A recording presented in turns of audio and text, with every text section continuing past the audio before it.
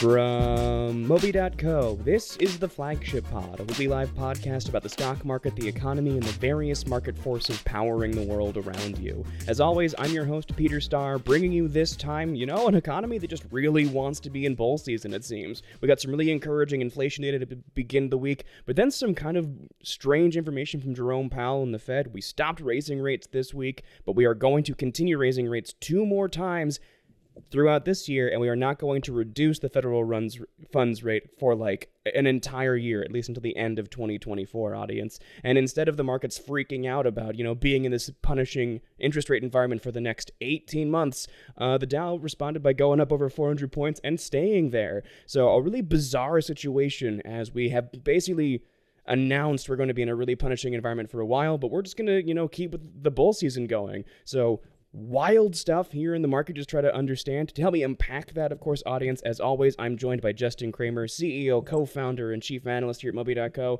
Justin, man, what is happening? How can you even play a game like this? I do not understand why the markets are still up and we are pricing in, rates increases to stay until the next presidential administration, basically.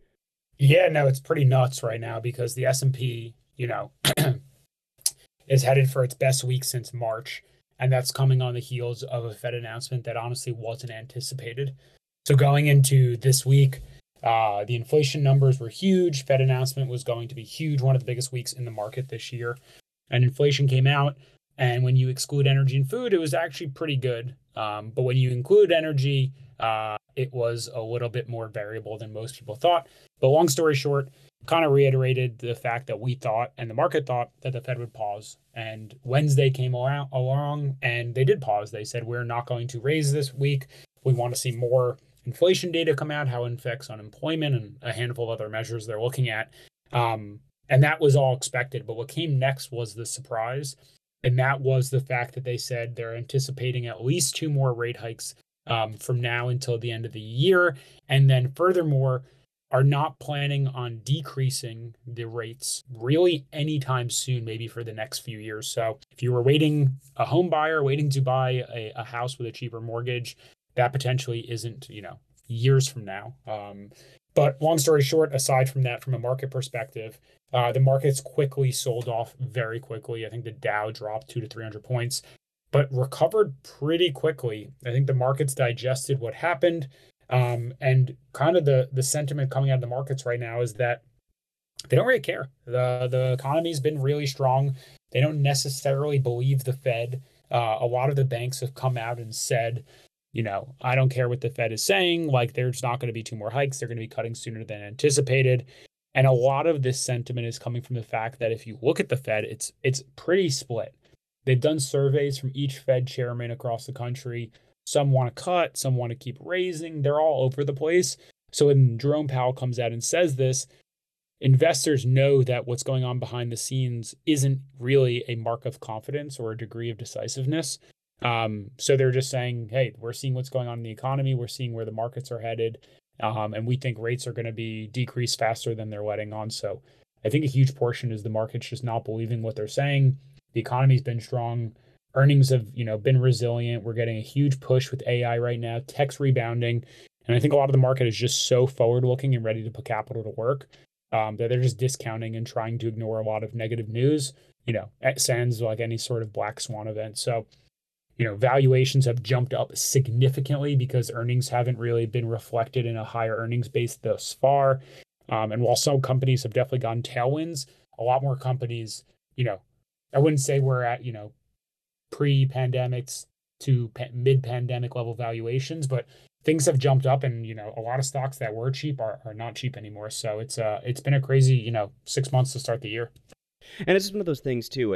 Audience, if you're really trying to make sense of this, I think one thing the market is betting on, that they're not necessarily letting on that they're betting on right now, is the simple fact that the ECB is also raising rates. So the Fed paused, but the European Central Bank just pumped rates by 25 basis points literally the day after, and they strongly signaled they're going to raise rates again in July. And one thing that's been kind of compressing valuations for the past year is how fast the Fed has been raising rates has also conversely made the dollar super strong. And when the dollar is strong, any company that's in the S&P 500, any big company in the Nasdaq, and a whole bucket of companies in the Dow Jones, they have international revenue that's coming back to their American base, and that revenue is being devalued because of the strong dollar. So the ECB is one of the best places to sort of like understand the relative strength of the dollar. There's also a lot happening over in the Japanese yen. I'm not going to get into every single Forex thing because all that Forex nonsense will genuinely make you insane if you have to track it so granularly. But the high level thing here is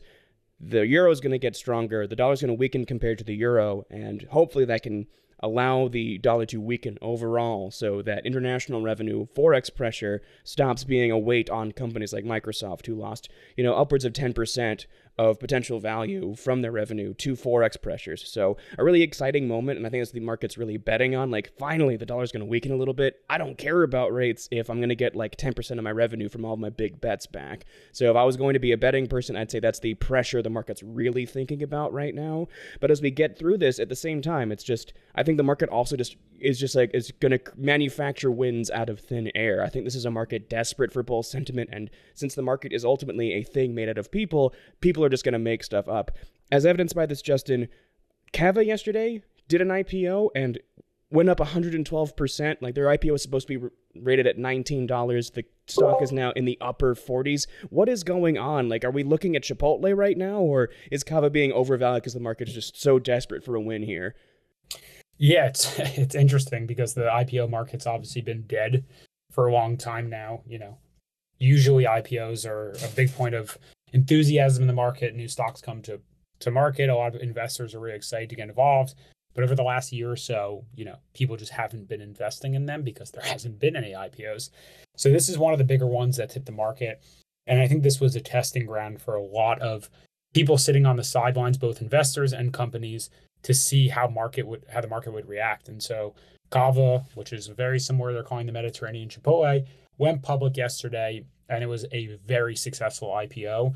It doubled in price from its listing price, and got a $5 billion valuation for a company that's only doing about $500 million in revenue. So we're rounding here, but it's around a 9 to 10x revenue multiple, which for a food chain is ridiculously high. A lot of like software companies aren't even getting multiples like that. But the thinking is, you look at Chipotle. Chipotle has been one of the biggest success stories in the IPO market over the last 5 to 10 years. The stock has been absolutely crushing. Lifetime, it's up. Lifetime, it's done very well in the last 5 years. It's up almost 400-500%, and it's sitting at a $56 billion valuation. So a lot of investors are looking at Chipotle, looking at Cava, and they're seeing 11, 12x upside if they can hit Chipotle-like levels. So we're not suggesting that is going to happen. It definitely can happen, but that's why the valuation has been so out of control. And I think what's coming next is that it allows a lot of other people sitting on the sidelines. A lot of CEOs are going to be calling their investment bankers next and saying, hey, this IPO went really successfully. Should we be going public?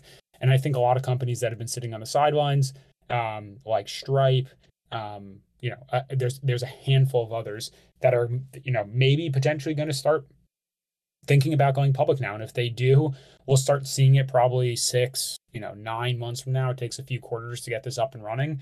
But that could, be a huge sentiment within itself. A ton of companies coming into the fold. If there's enthusiasm that valuations will be higher, it just puts the market in a good place to grind higher and stay confident as long as the economy doesn't get slashed on the other side. But do we really live in a world like in a single day, Cava is now worth more than Wendy's is? Wendy's with, complete internet, full national penetration. Cava is now with not even 10% of the number of stores Wendy's has. Cava is now worth more than Wendy's. Does that make sense? Is it just a margins game at the end of the day? Or how can this kind of happen in a restaurant space like this? Cava is now over $5 billion, whereas Wendy's has been just scraping the upper end of $4 billion for a long time now. Yeah, it's crazy because if you think about, to draw an interesting analogy, Snowflake, that was a stock that was ridiculously valued at 50 to 60 times revenue. And it was because they were growing like crazy. And every investor at the time didn't care about valuations and what were norms. They just saw a great growth opportunity, were fine paying up for it because they knew are thought that 5, 6 years down the road, they'll grow into that valuation and hit the numbers that they're anticipated to. And that's when we saw a lot of financials get thrown out of the window over the last, several years as investors were willing to pay up, debt was cheap. And now over the last year or two, there's been a huge reckoning of focusing on profitability. And now we're starting to see potentially the pendulum swing back the other way. And so people are looking at Kava like it can be the next Chipotle or some huge growth play. And they're looking at Wendy's as a legacy company that upside is limited. I'm not saying it's right. It's, if anything, it's kind of ridiculous, especially in a market that has, over the last year or so, valued growth, profitability, all the strong metrics that investors have historically looked at. And you look at Kava and they haven't made a profit ever. So it's a little uncalled for. I understand where it's coming from, but I think it does give us confidence that the rest of the market can grind higher if investors are just going to be this forward looking. It's just funny, there's how short term their memory is nuts. 2 years ago, growth at all costs doesn't matter. Last year or two, there's a reckoning, and now it seems like it's starting to go back the other way. And all this focus on profitability and how important it was, maybe isn't as important as a lot of investors claimed it was. And that's really what we're looking at right now, because we're just seeing a lot of really heavy buy pressure in this market. And this is kind of serve as a transition as we try to understand sort of the international markets as well. Justin, the analyst team Slack channel just kind of blew up a little bit because we set a very aggressive price target for Tesla back in April, and they just hit it. Like we're now 50% up since we reinitiated our coverage in Tesla. Our price target was 260, and it's hovering at 260 right now. So is this again like being overbought, or is Tesla finally becoming kind of relevant again as they sort of like march their way back to $1 trillion valuation the way they had in 2021?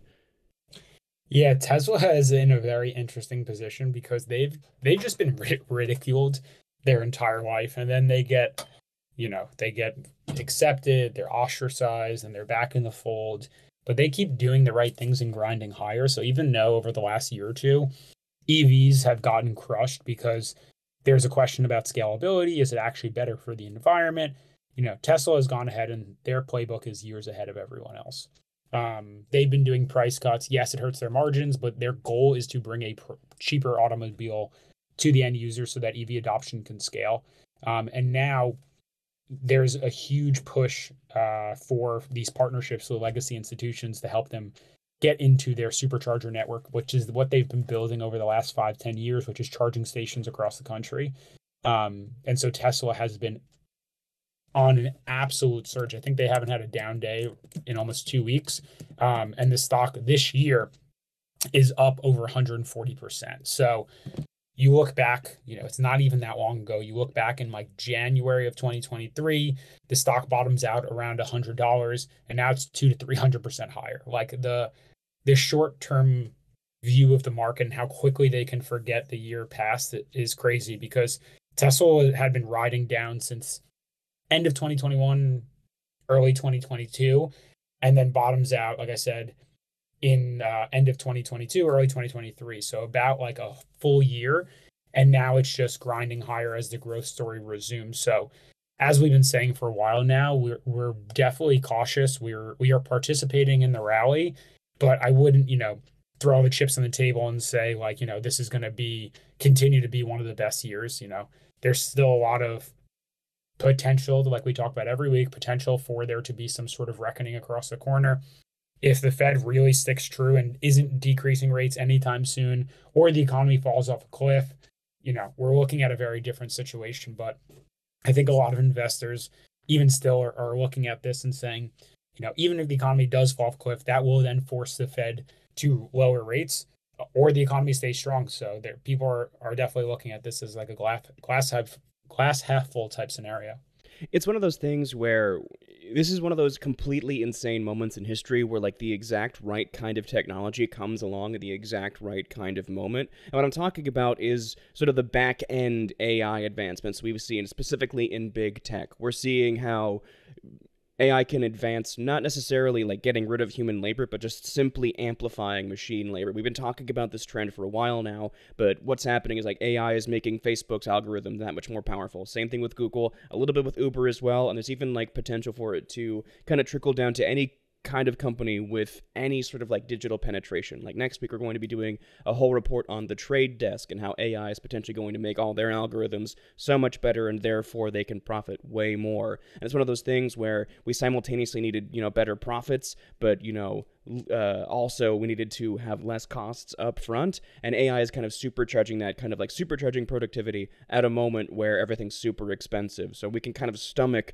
this higher rate environment where every sort of aspect of working a business is more expensive, but we're simultaneously making more money on top of it. So a really weird moment where this is just kind of magically working out. Of course, that remains to be seen. We need to see a lot more data from AI developments. Is this just a head fake that Meta, Uber, and the trade desk are pushing? Like, are they just saying it for PR reasons, or is this like an actual real sea change in technology? To get back to Tesla, though, it's what we're seeing is just smart strategy. Tesla is making it so they get paid no matter what, right? Opening the supercharger network to Ford and GM is just smart business. They pay into this infrastructure, and their rivals benefit, and they benefit from even their rivals winning. It's pretty smart. The thing that we're really curious about, though, as we kind of look and move forward, is they're only really reducing prices not because they're trying to make EVs more accessible. It's just they know the build of their vehicles means that if somebody who actually plays in the luxury space, like a Ferrari, like a Porsche, comes in and really starts aggressively pushing EVs, which both of those companies say they're going to do, they're going to lose their luxury position real quick. So this is just Tesla positioning itself to go to war with the true enemy, and that's Ford. It always has been, it always will be. So I'm really excited to see how that plays out. But this gets into kind of like us still talking about global markets, because the other aspect here, Justin, is a potential massive expansion Tesla is trying to do in Shanghai, where they're going to really blow up the size of their factory if they negotiate well with the Chinese government, which seems to be going well. Like Elon Musk was just over there now, Bill Gates is over there, and China is now doing some pretty strong stimulus moves. The European government and the US government are slowing down. China is speeding up. So just wondering how you're thinking how all this development plays out. Is China sort of like driving itself off a cliff by going in the opposite direction everyone else is? Or is this one of those situations where it's pretty smart considering how slow things have been in China for the past 2 years?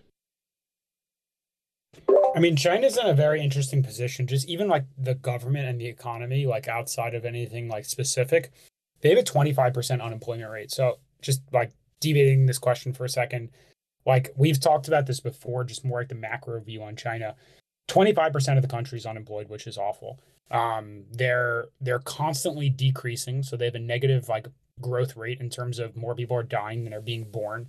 And they're continuing to isolate themselves with like their kind of economic policy. So, long term, obviously there's a lot of talk about China becoming a superpower. They already are a superpower, but they're just diminishing themselves in a point where like they're not going to be able to replace the old population.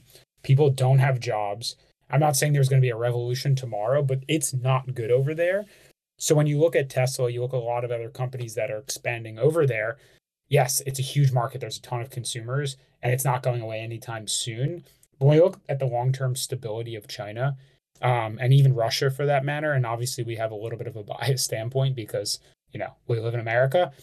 I think that they're not really in a good position to set themselves up for success. And if anything, companies like Tesla and other people who are playing in China, if anything, I think will have more market share as there's a ton of consumers there. The economy is not doing nearly as well as the U.S. economy, and it'll just give more of a room for Tesla and other players to go over there and expand in the economy as like they don't necessarily have it done domestically. So I don't know. I think China's in a very interesting position and very different than you're going to hear mostly on the news talk about it. And I think it's a really good thing to keep in mind, just like how comparatively strong the U.S. economy is compared to its major rivals. I think the biggest surprise we're going to have in, this period of U.S. history is how much people expected the Joe Biden presidency to kind of like not succeed, and how comparatively well it has done given the expectations people had. Like there's a very strong possibility that he has an easy time getting reelected, especially if the Fed is right and we actually hit the soft landing. Like, it's going to be genuinely hilarious if you and me are talking this exact same time, June 2024. There hasn't been any kind of recession. GDP growth just keeps going up, and we just survive this insane period of interest rates. He's going to be. Listen, this has nothing to do with my political views, whether I'm a Democrat or a Republican. It's just we're seeing the facts and we react. We try and be bipartisan in our news, and I don't care who wins from an investing standpoint because we're here to make as much money as possible. That is the point of investing. So having said all that, like, I just don't see how Biden doesn't win. And then subsequently, what sectors then are affected by it. Biden, say what you want about the guy, but if you look at the Republican side of the candidacy, you have in the primaries, you have to be extremely radical to win because that's who shows up for voting in primaries, or just a little bit, not necessarily radical, but just right of center. The people who are right of center are Trump, DeSantis, folks like that. And you have Nikki Haley and people who are more towards the center. And so Trump, I mean, even if he was to go to jail, his followers, they don't care. And they think everything that against him is some sort of farce or it's fake news or something. They're going to vote for him regardless. And they'll probably vote for him even if he's in jail. So I don't see how he doesn't take the Republican nominee, even if he gets like, past this indictment, actually gets convicted. But past that, like, again, he just can't win in the general election. Too many people hate him. Independents, historically, for the last several elections, have decided the outcome of the election. They are going to vote Democrat. And so say what you want about Biden, but there's just no way that we don't think he wins. Having said that, at the end of his presidency, he's going to be 86, which is extremely scary and comes with its own risks. But I just, again, from a completely unbiased viewpoint, we just don't see how he doesn't retake the White House and the Oval Office. So that's what we're anticipating. And then subsequently, just continue to hopefully the economy be strong. Again, say what you want about the guy, but the economy has been strong, whether it's due to him or due to elsewhere. It has been, relatively strong in the face of increasing inflation. And they've done a decent job. So we're just continuing to look at that and try and invest accordingly. Again, taking the personal side out of it, how I feel about him, Trump, all the others, purely from an investing standpoint, this is how we need to react.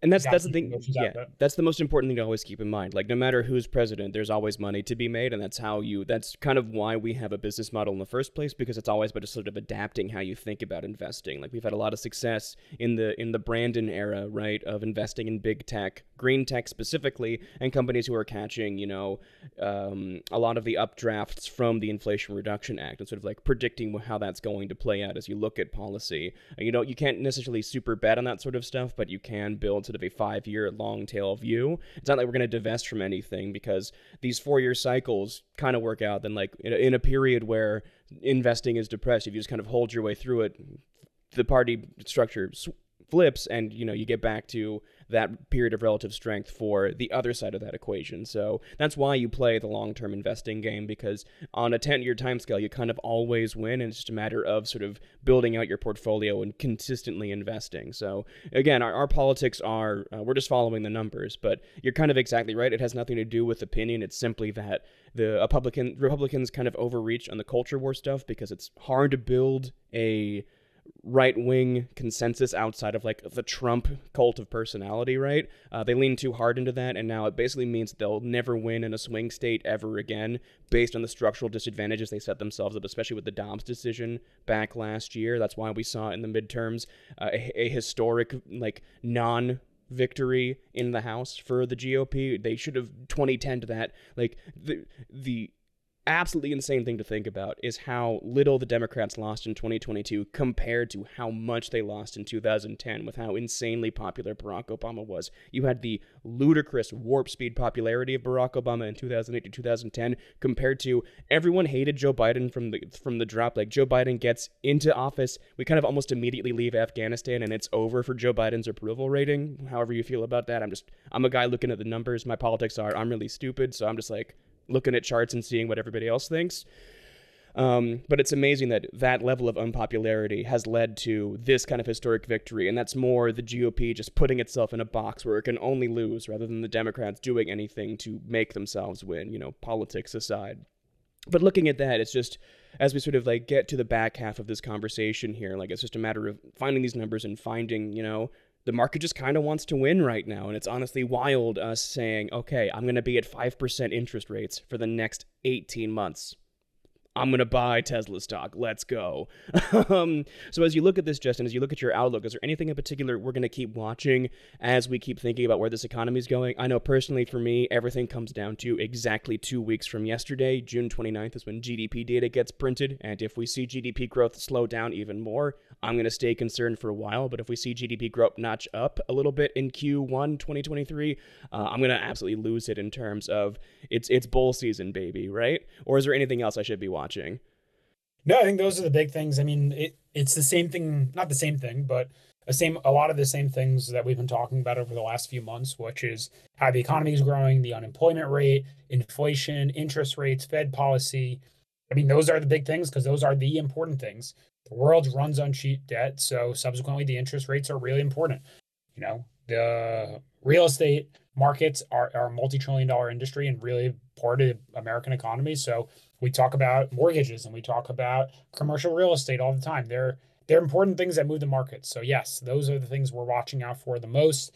Past that, on like the big picture side, again, just looking at themes and nuances and understanding them. So are valuations in the tech sector like way too frothy now? I think the answer is yes.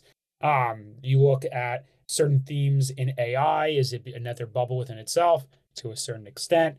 There's a lot of sub themes going on within the broader economy that probably is just too in depth to talk about today, but there's a handful of things that we're watching for. We constantly try and do stock updates in our app, constantly sending out new ideas, notifications on a pretty daily basis. So, we just keep recommending to follow us. If you have questions, you disagree, good, let us know and we can talk it through. We're just here to help you guys. Exactly. And this week, audience, make sure you watch our app. Keep in mind, we're going to be talking a lot about tech. There's a lot of very niche tech that is just absolutely exploding right now, regardless of sort of the AI revolution. And also we're finally getting a lot more confident about retail. So we're going to be giving you a new retail pick as well as we think about exactly where sort of the mid-tier of specialty retail is going to go now that, the market is a little bit worried about consumer credit still. There may be a consumer credit crunch coming, but it's kind of hard to see now with the amount of confidence we see in the market. I think the number one thing you have to ask yourself is how much debt can this economy take? That's the number one question we have never really known.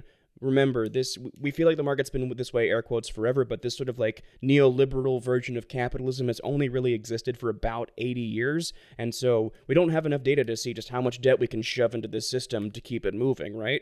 So the main question is how long can consumer spending kind of keep up? Retail spending actually went up this week again, despite the fact that, credit card debt is at an all-time high and sort of mortgage debt is also at an all-time high and continues getting higher. So the main question is always going to be, how much of that debt can we actually stomach, especially with student loan repayments, kind of beginning again later this year. A lot of really interesting questions we're going to have to answer as an economy moving forward. But the most important thing to realize is nobody really knows the answer. We are finding out live in real time just how much debt we can shove into this system without, things breaking down. And, I, for one, am excited to see how that all plays out. The market at large feels pretty bullish about this sort of thing, especially on the tech side of the equation. But now we're excited to see how that bull sentiment is going to start trickling down into the medium to small cap space as we see growth, everyone start really believing in the growth side of this equation. So I, for one, super excited to see how this develops. It's going to be an absolutely wild time in the market, maybe boring in terms of how stocks actually move, but a very interesting time in terms of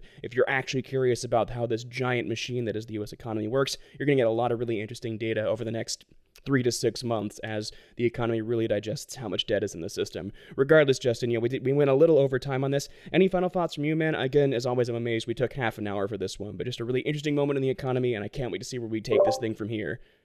Yeah, I think we, covered a good amount of it. Like I said, we covered valuations, the markets, the economy, Tesla, EVs. We didn't talk about nearly as AI as much as we have before, but I think the IPO market is something really to watch for going forward, to see what's going on. Our company's going to go public. Do they feel good about valuations? It'll just speak a lot to the health of the markets.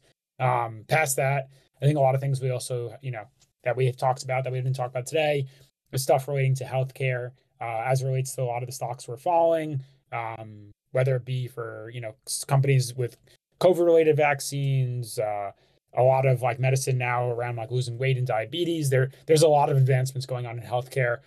A lot of it's noise, but a lot of it is legitimate science that we try and cover as much as possible.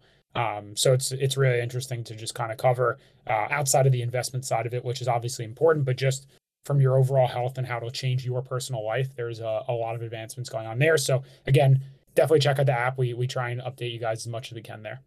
Absolutely. And when we think about IPOs too, audience, stay tuned for us next week as I am going to gush about the one IPO I was the most excited for in 2023 that almost certainly has just completely shot itself in the foot. Spoiler alert, it's Reddit.